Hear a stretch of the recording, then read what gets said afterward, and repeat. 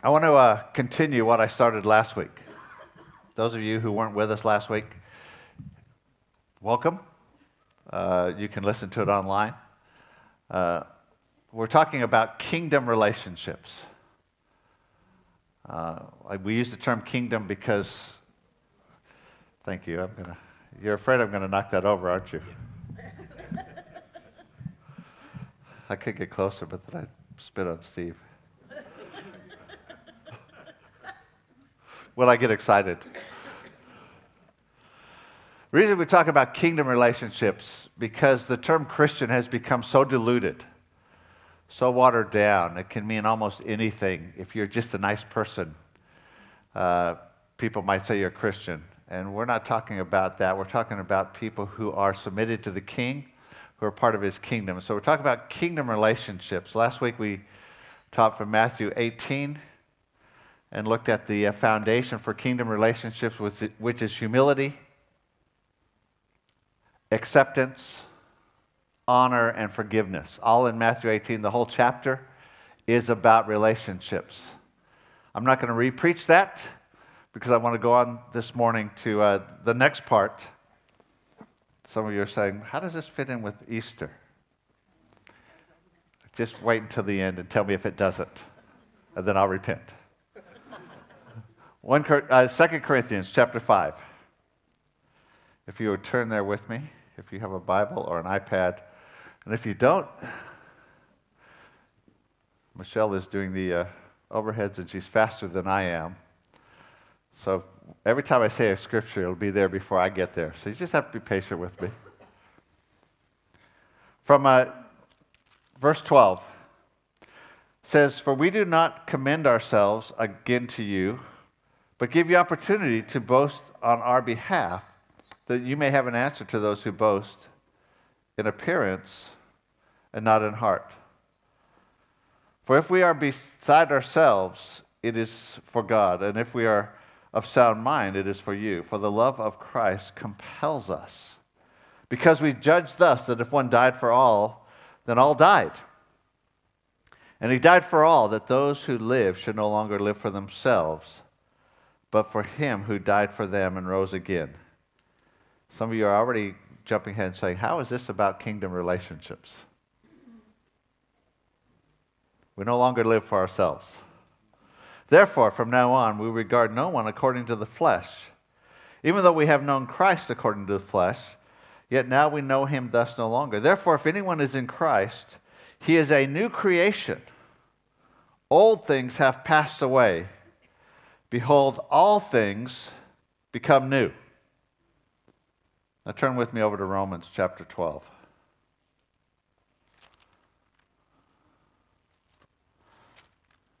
You're there already, aren't you, Michelle?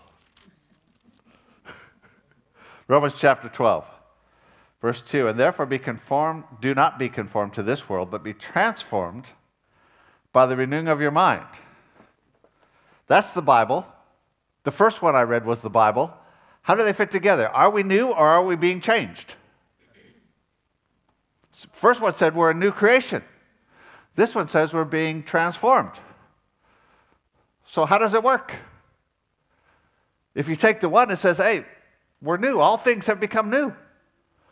But this one says we're not to be conformed to the world, but we're being transformed by the renewing of our mind. Sorry. My wife told me this morning, don't speak fast. But I get excited. And it just, too much comes out. So, what I want to talk about this morning is new, yet being transformed. And I want you to understand what that means. When you get saved, our spirit is made alive to God. That's what being born again is all about. Our spirit is made alive to God. Thing is, we can now, once you're saved, receive input from the Spirit. Okay, I need some help here. I need Tim to stand over here. And I need Johan to stand over here. I didn't key these guys up a little bit farther. Okay, I'm a person, I'm a soul. The New Testament says body, soul, and spirit. Old Testament says body and soul. It was external and internal. New Testament, Greek added another part so we understand. But the soul is virtually your mind, will, and your emotions. Okay? You can think, you can determine things, you can feel. And before we're saved, Tim's the spirit. He's going to stay there for a second. We only have input from the world, the flesh. Okay? That's our input. And so this soul lives in a body and it receives input from the world around us, from our flesh and the world around us. And once we get saved, something happens. We can now receive input from the Spirit. Still with me? So I get born again in that I now can receive input from the Spirit, but now I'm facing this dichotomy. Do I receive input from the world and the flesh, which I'm used to? That's how I've functioned all my life.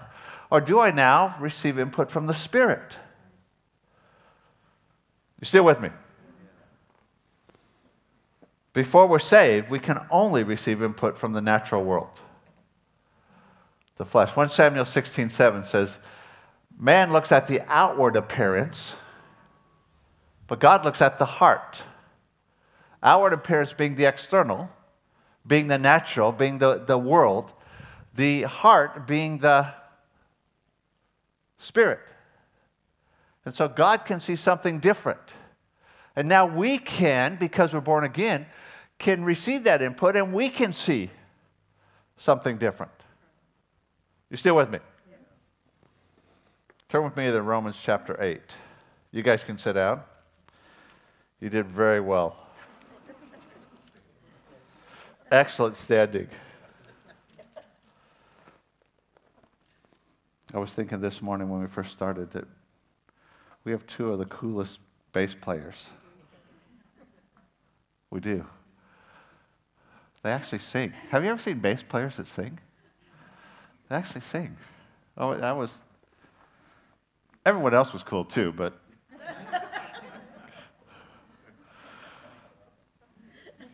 I'm in Romans 8, starting at verse 5. It says, those who live according to the flesh set their minds on the things of the flesh. But those who live according to the Spirit, the things of the Spirit. What is that saying? It says we can actually determine where we set our mind. Do I set my mind on the input of the flesh, the natural, or do I set my mind on the input of the Spirit?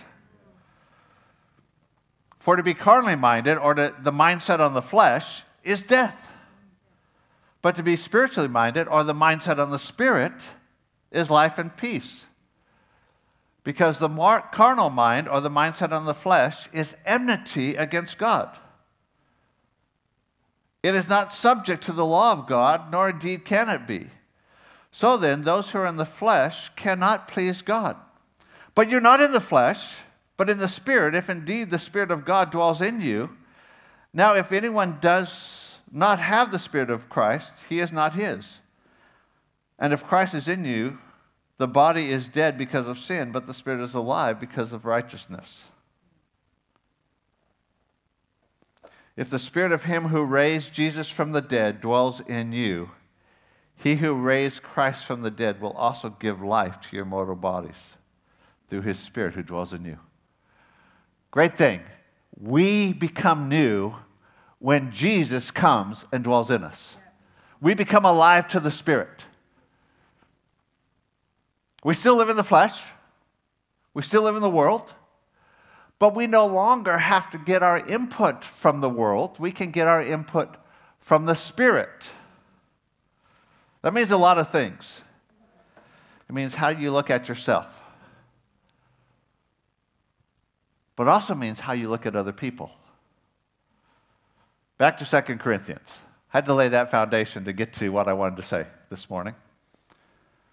2 Corinthians 5. You're already there. Therefore, verse 16. Therefore, from now on, we regard no one according to the flesh. We regard no one according to the natural. We regard no one according to what we can see on the external. Because why? They're a new creation. We see them then according to the Spirit as God sees them. You still with me? We've got a little video I want you to watch. Graham Cook. Michelle's going to turn it on there.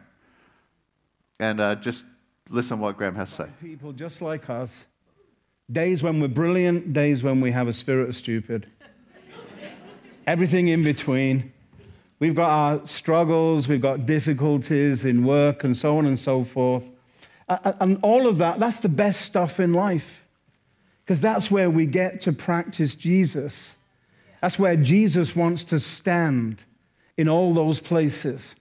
And we get to be Jesus for each other. So on days when I can't make it, my friends help me.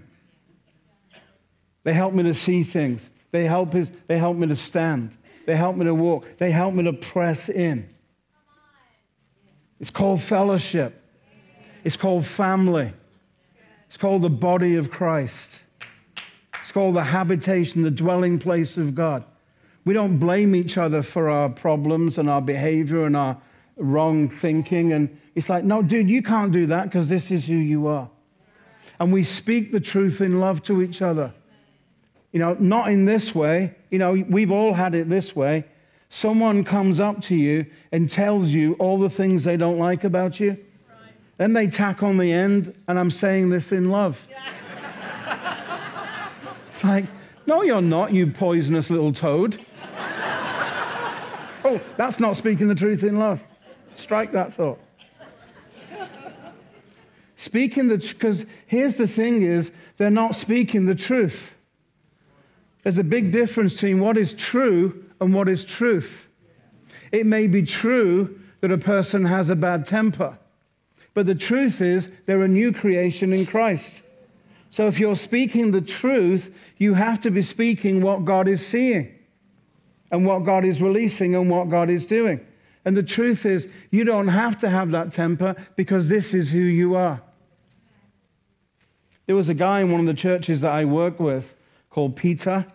And Peter was an angry man, impatient, intolerant, fairly cynical, pessimistic. Just your average NASCAR fan. I'm just kidding. I'm just making sure you're awake, all right? I'm just kidding.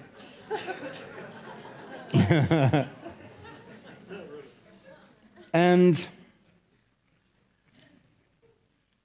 I'm praying about him one day because I know I'm going to the church. And Peter always seems to get in my face with something angry and so on. So I'm thinking, you know, Lord, this is what bothers me about me and Peter. That when Peter comes up to me, I get defensive. Like I'm having to protect myself from him. And that's not fullness. I know it's not fullness to you. And it's sinking into my pea brain that it's not fullness to me either. So I want something else. I don't want to defend myself from Peter. I don't want to attack him. I want to find a way of embracing him because I know he needs to change in some way. And honestly, I could do with the change experience myself. How can we not?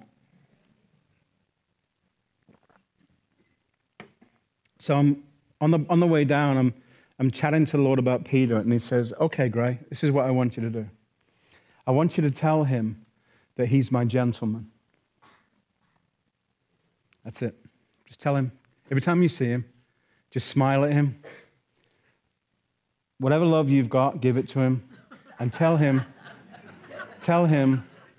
we've always got some, right? But it's like anything, you know, you give and you get more. You know, just a weird thought there.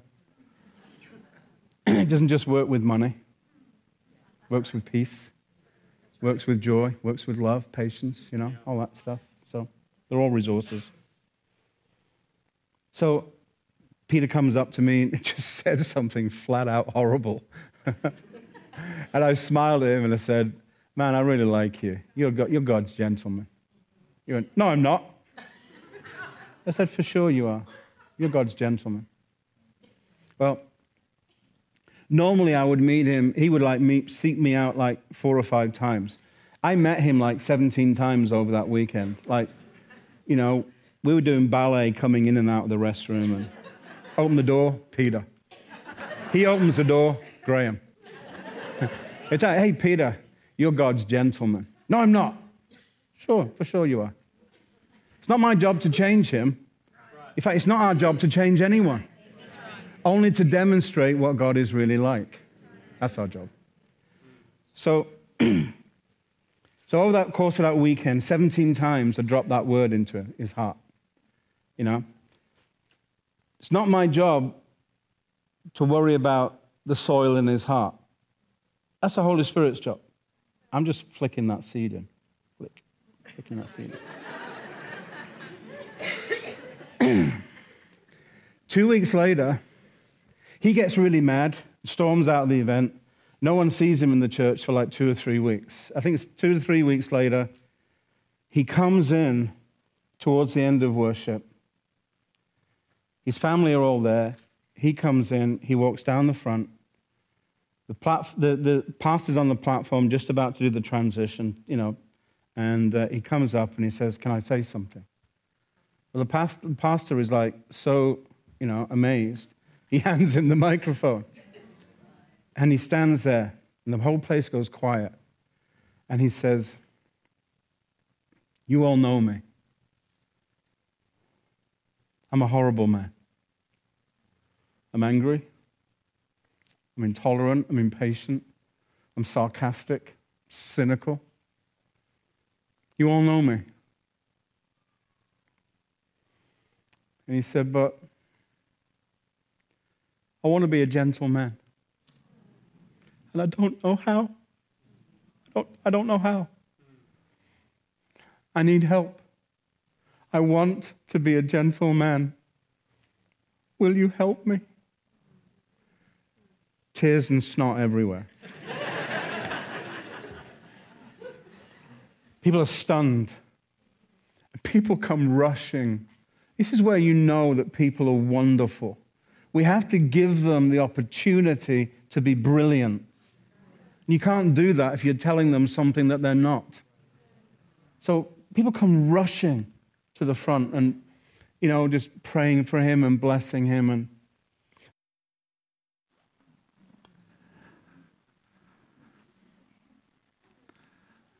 we no longer know anyone after the flesh. How often do we see people and that becomes our opinion? This person is angry. But see, we can receive the input from the Spirit. A couple things I want to make you understand. What he was talking about is not positive thinking. It's not, I'm going to see the best in Tim. It's, what does the Holy Spirit say? See, it's input from the Spirit. What does God say? And then we're agreeing with God. Then we're declaring what God, we're not trying to change somebody by saying, well, if I speak to Josh in a positive way, I can get him to change. It's not about changing people. We're going to talk about that next week. But it's actually just about agreeing with the Spirit.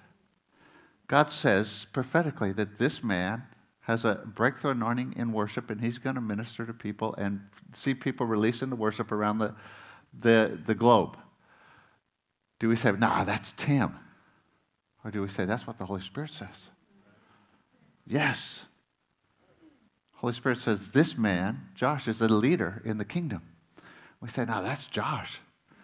No, we say, no, that's what the Holy Spirit says. And I'm going to declare what the Holy Spirit says. That's really a big part of what prophecy is. It's just declaring what the Holy Spirit is saying over people. Other point I want to make is what Graham said. It's not our job to change anyone.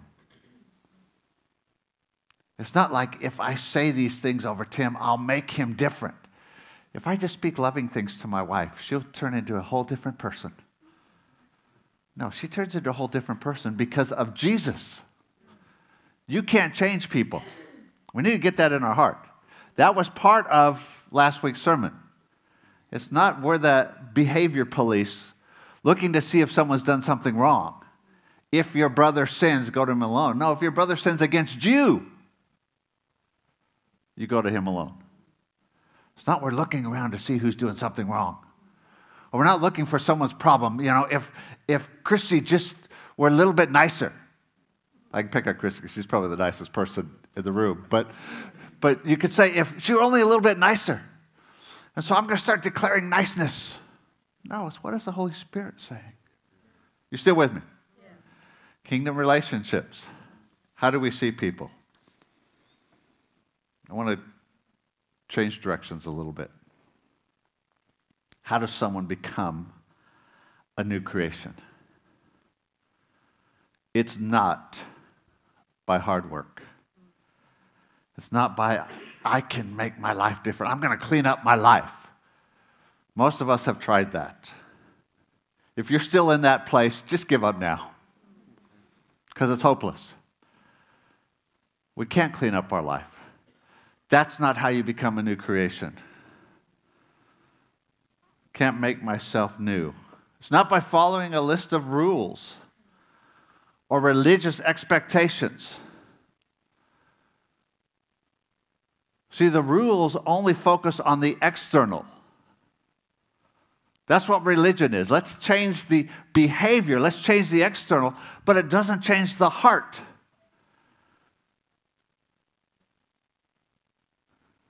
I'm going to get into this. This is part of next week.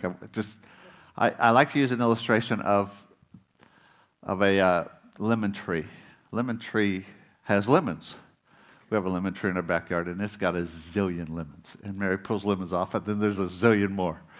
You know, lemons, they just constantly keep coming. And so you can pull all the fruit off the tree, but if you don't change the root, more fruit comes back. Religion says, let's change the behavior, the external. Let's pull the fruit off the tree. You shouldn't be doing that, so you should be doing this, and let's pull all the fruit off the tree. The problem is it doesn't change the inside, and then more fruit comes back. It's only Jesus that changes the root. He makes us new, so that the fruit eventually goes away. Religion gets focused on the fruit. You get saved. Sorry, every time I step over there, it kind of rings. You get saved, and so it says, now you have to start doing this or stop doing this, and you shouldn't act like this, and it's all fruit, and we're pulling the fruit off. But Jesus is actually at work trying to bring a change in the root.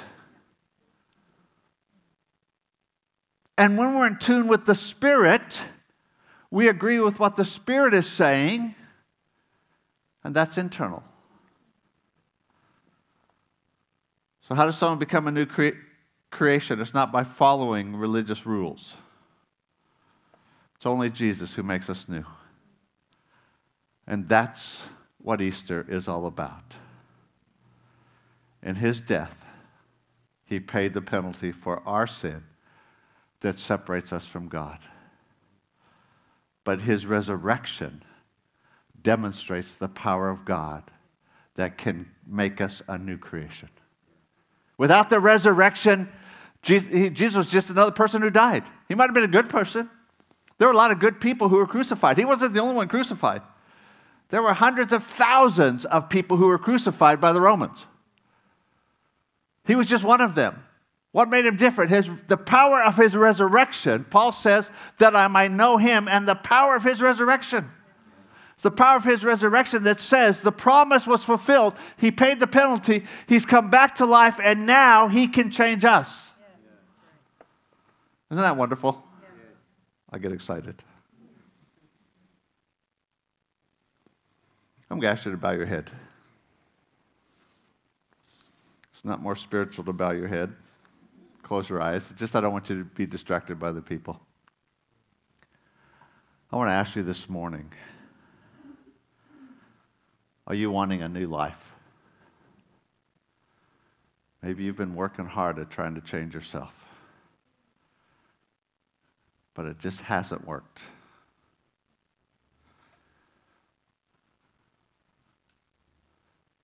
Do you realize that you can't do it yourself? And will you turn to Jesus? Romans 10 says something very simple. It says, if you confess with your mouth that Jesus is Lord and believe in your heart that God raised him from the dead, you will be saved. It's so easy. It's so simple. He's done it all.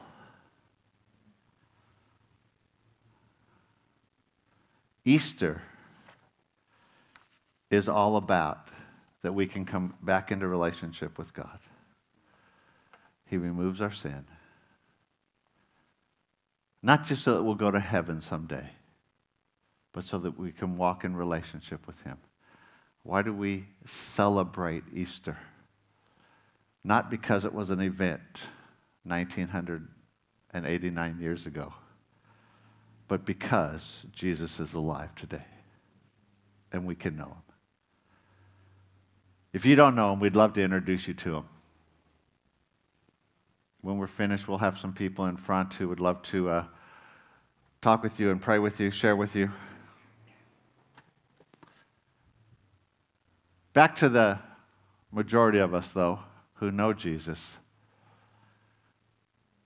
His plan is to build a church, a bride, that is beautiful. And when we build relationships His way, there's an incredible beauty. There's incredible love. There's incredible joy. When we see people by the Spirit and not by the flesh. When we don't see the problems. Not that we're ignorant. We're not ostriches that put our head in the sand. We're not saying, I'm pretending that doesn't exist. No, we're seeing a different realm, the realm of the Spirit, where God says something different. And we're agreeing with Him.